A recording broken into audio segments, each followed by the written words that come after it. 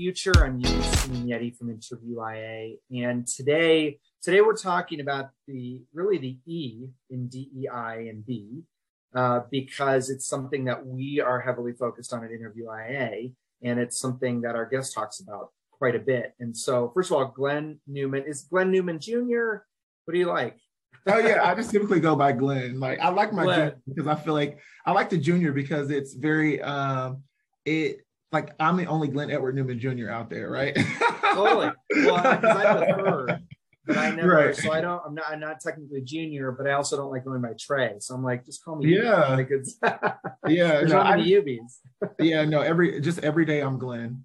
Okay, I love it. Glenn, welcome. Glenn is head of talent and inclusion, diversity, equity, and belonging at UserTesting. So, first of all, welcome. And how are you? How's it going?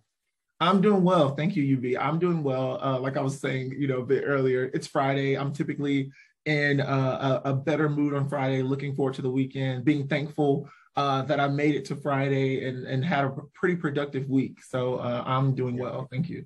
Awesome. Well, we're happy to have this conversation about all of this stuff. So first of all, I want to know more about you, your background, and tell us about UserTesting. Yeah, so I started with UserTesting in October of last year. UserTesting, we like to say that we're a human empathy kind of like platform, right? And so Sure. we have a platform that really provides our customers with the ability to really understand their customer experiences, right? And in order to understand your customer experiences, or through understanding that customer experience, you are building empathy. And so, for example, if you want to understand what it's like to be one of your customers, you can leverage our platform to really do that and to really see and hear them interacting with your product, and really see what their experience is like. And so the really great thing is we're going to, I love our products. I think we have so much opportunity, right? And especially as you think about the work that I do from like an HR or a DEI perspective, we're also trying to really make sure that we're working with other stakeholders outside of the traditional user research or user experience space, right? Mm-hmm. So for example, if you are in advertising and you want to understand how an ad resonates with a specific audience or with a target audience, you can use our platform to do that. If you are leading culture or people experience or HR at an organization, and you want to understand what different employees experience on a day-to-day, you can use our platform to do that. And it's so much different than a survey because you literally, like in the same way that you can see me and hear me now, you see my facial expressions, you hear my intonation, like that is so much more powerful than reading, kind of feedback, right? Than Sure. reading written feedback. So that's really the power of the feedback and of the platform and the value that we bring to our customers. I love that. And we'll have to talk offline about that for us. Yeah, because you're right. That's like a big part of definitely of hearing, and it's sort of a nice segue into the next part of the conversation. But it seems like it's a great way to hear equally from everybody who's involved around the orbit of your organization or your product, right? Yeah, absolutely, right. And it's really interesting that you say that because there's a lot of conversation these days around like inclusive product design, right? Sure. When you think about like who is the audience that you're developing or designing products for, and then going back to the kind of the employee experience perspective, every employee, you could have a team of 10 people and they all want different things, right? So how do you really how are you making sure that you understand what different employee groups or different employees want from you? And especially now, that is really important.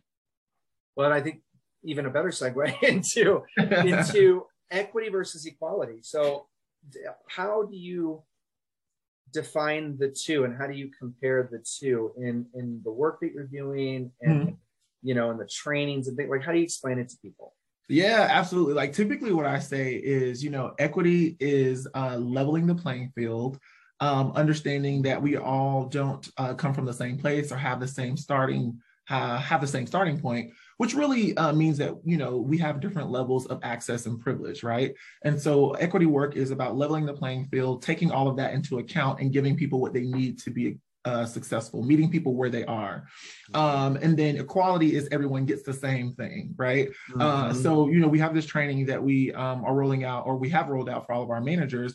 And part of that training, we talk about the difference between equity and equality, because people often get them confused. And so there's this really good video on YouTube. You probably can all find it. It is, I think, equity versus equality. And it's about a 4-minute video. And what it really does is it uses, kind of everyday, I like to say everyday, like figurative language to help convey the message. And so like one of the images is just around, like, think about a bicycle, right? So I am 6'2". So the bicycle that you design or develop for me is going to be different than the bicycle that my 5-year-old niece, who, maybe she's 4 feet tall at this point. Maybe she's 3 feet. Maybe she's 3 feet tall. I have no idea. Right. The point is, like, the bicycle that you designed for her is very different from the bicycle that you designed for me. Now let's add in an additional layer. Let's just say my 5-year-old niece had a physical disability, then that bike would definitely be different, right? And so, equality says everyone gets the same bike. Equity says you design the bike to fit the needs of the specific person, right?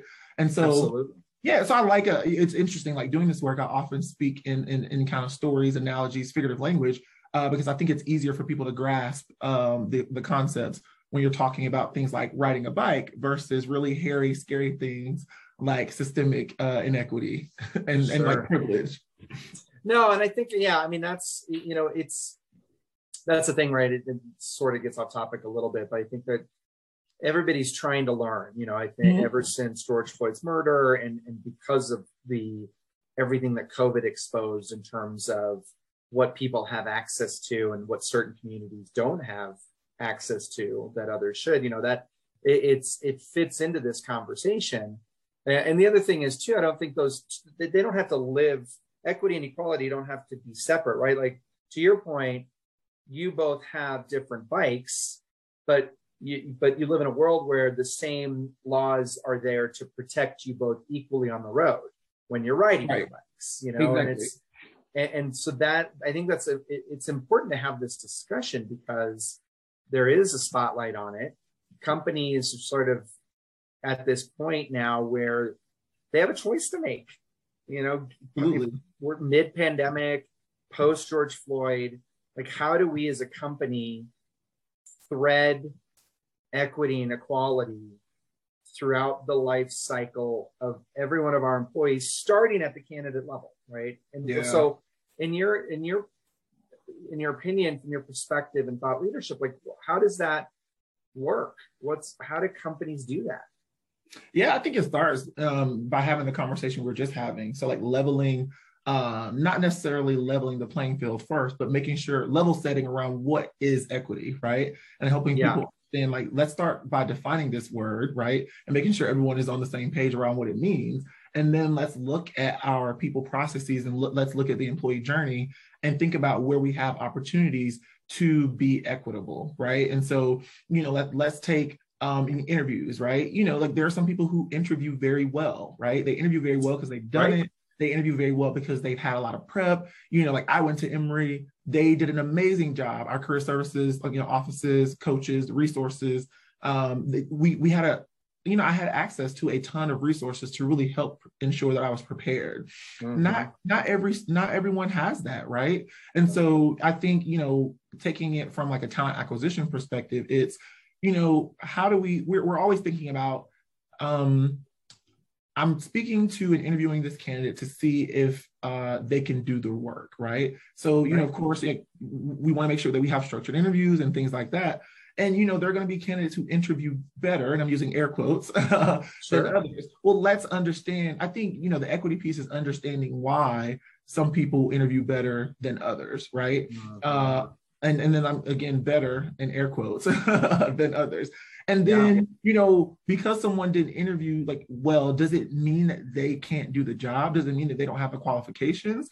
Or does it mean that they haven't really been prepared to articulate the work that they've done in the past and their qualifications for the role? And I think it becomes really challenging, right? I'm not saying that equity work is easy. It's very difficult, actually. However, I just think, when you have that understanding, you start to ask yourself as a hiring manager or as an interviewer or a hiring team, you start to ask yourself, those questions.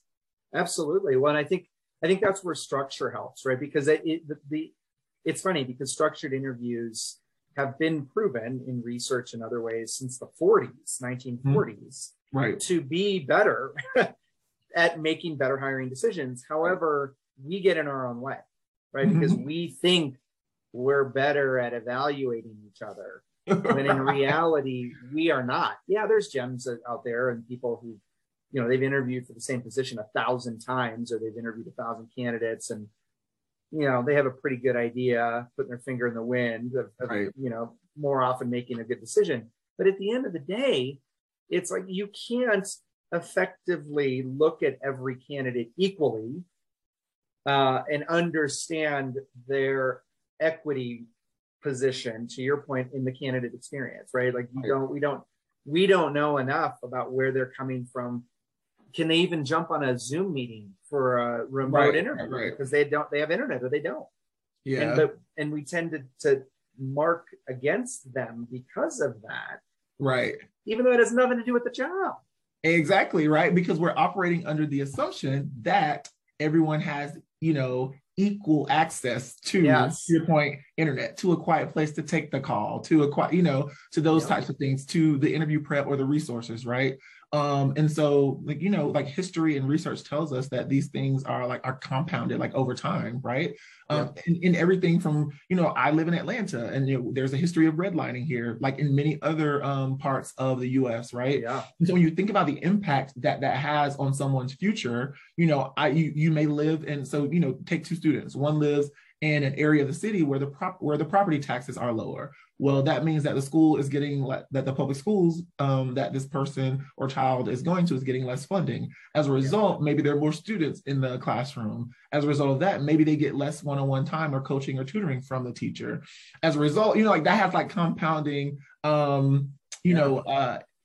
impacts. And then, despite all of those, in spite of, these two students, one who lived in a higher property tax, neighborhood, and the other, they both go to Emory, right? Well, one was more prepared because they had access. They had that, they had those resources that just because of where they lived, they had more resources. Their high school or middle school had more resources than the other, right? And then one student struggling because they weren't as well prepared. Well, they weren't as well prepared because of anything like they did. They may have studied the same. Heck, the one student may have studied less than the other student. Right.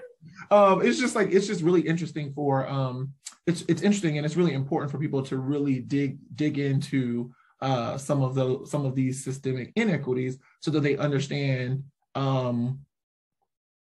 really why equity work is important. Because when you really understand and you get it, then it's like, okay, let me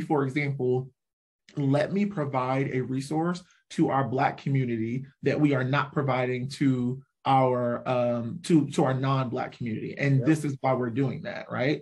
And so people still struggle with that. Well, and companies, when we think about companies, it would benefit them to address that struggle and fix it, because now you've got all these employees, and they're essentially the reason your company is or is not going to be successful. Mm-hmm. So why wouldn't you do the equity work, to understand how you help each individual employee bring their best self to work and perform at 100% every day? Yeah. And so how do you approach that, right? So now we've done the hiring, we've got this team, but everybody's different. How do you address that kind of equity work within the organization? Yeah, I guess I can think about it like two things. It's really interesting. I was watching this LinkedIn Learning, and it was on inclusion, diversity, equity, and belonging. And they talked about the platinum rule, right? So a lot of us are familiar with the golden rule, which says treat others how you want to be treated. The platinum rule says treat others how they want to be treated, right? And so I love that too. It's something I'll never forget. And I think what that means is, in terms of, and maybe this is less equity, but for me personally, what it means is, I have 6 direct reports. What that means is I cannot treat them all how I want to be treated, and I can't treat them all the same. And when I say treat them all the same, that means I can't say, okay, in order to develop my team, everybody gets, $1,500 to attend a conference, because person one may not want to be developed in that way. Or for development for them may mean they want to lead a webinar that they haven't led before. So how do I prepare them for that? Person two might want to attend an online, like a training, right? Or an in-person training. Person three may want a stretch assignment, right? And so, that's really understanding, it's really me understanding what the team wants and what they need, going back to the equity, understanding, giving people what they need to be successful, understanding that, right? And then I think from an overall approach, it's, really, I think companies can start at least high level from understanding kind of the similarities, and not similarities is not the right word. I think companies can start by understanding how historically excluded groups have been excluded and what they have been excluded from, what haven't they been given, what haven't they been provided, what access or privilege don't they have, and starting from there, right? And in that way, you're kind of like, I go back to like certain groups, like if we know that, Black women are severely underpaid as a group, then why don't we start by investing and making sure that Black women in our organization are fairly compensated, right? And that's just like companies in general, right? So it's like starting from the places where and you have data, and then you can, once you kind of look at the group level, then you can look at individuals. So I think that's one of the things that you can think about. Like maybe a company doesn't have, enough funds to like start a program or manage a program for every employee. So let's look at the group that needs it most, and look at the group that is kind of the most underprivileged, or that has the least access. And, think about investing in that group, for example. And I think, again, that is the work, because equity work says not everyone gets the same thing, because they don't need it. And I'll give you a quick example. It's interesting.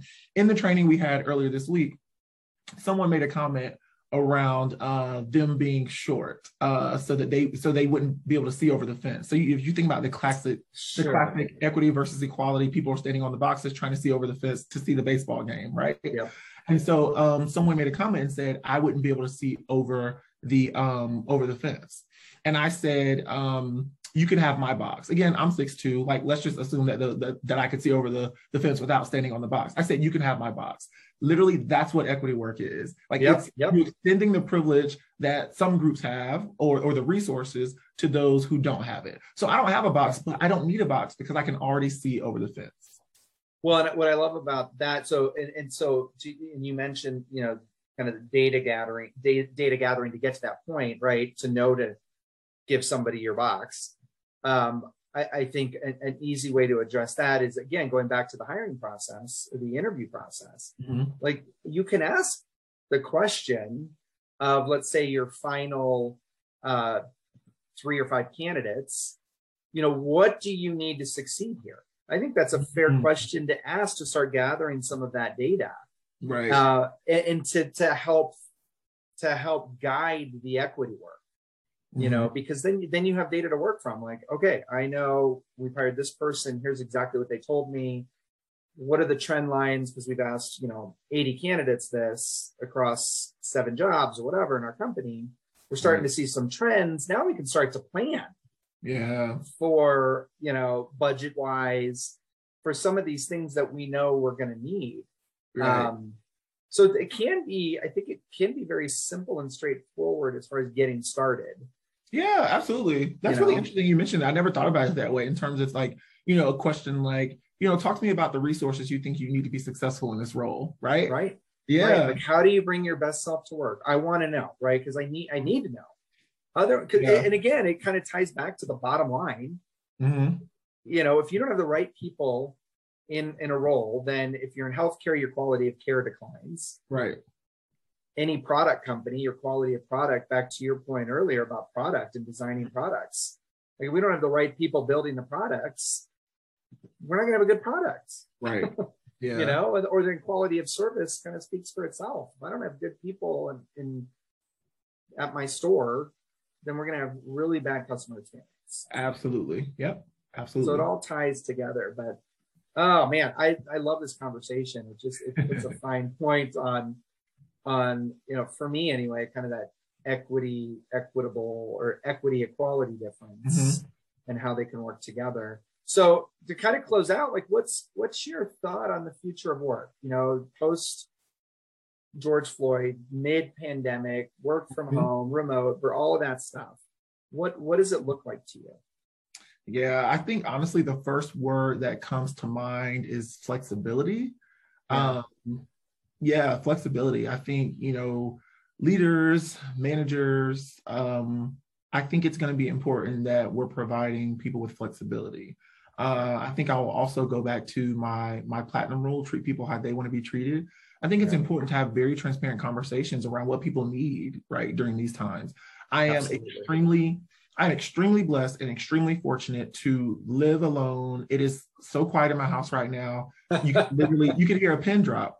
And I have to understand that not everybody is like that. Like, I don't have things or people or like anything that really would take away my focus from work on a day-to-day basis, right? And it's extremely, again, important that I understand that. And for me to understand that as I'm thinking about leading my team, for me to think about how I show up while leading my team. And so I think having those conversations, understanding what people need and being flexible is important. And then, to really to bring it full circle and thread the needle, it's like you can have someone on your team who was performing like immaculately pre-pandemic, and now their performance has declined. And so you have to ask yourself, what has really contributed to that decline in performance, if there is. Absolutely. And so I think, it's meeting people where they are, right? And giving them what they need. And so I think definitely flexibility and definitely transparent conversations and managing expectations and understanding that performance as it was defined, again, pre-pandemic is certainly not going to be the same. And I think it's really unrealistic to expect performance to be the same. Yeah, no, that's great. I love it. Great way to end the conversation. Glenn, thank you, man. It was it was great to have you on here. It was a great conversation. Thank you. Absolutely. Thank you so much. I appreciate it. Absolutely. And thank you, everybody, for continuing to tune in to Higher Future. We will check in. Take care.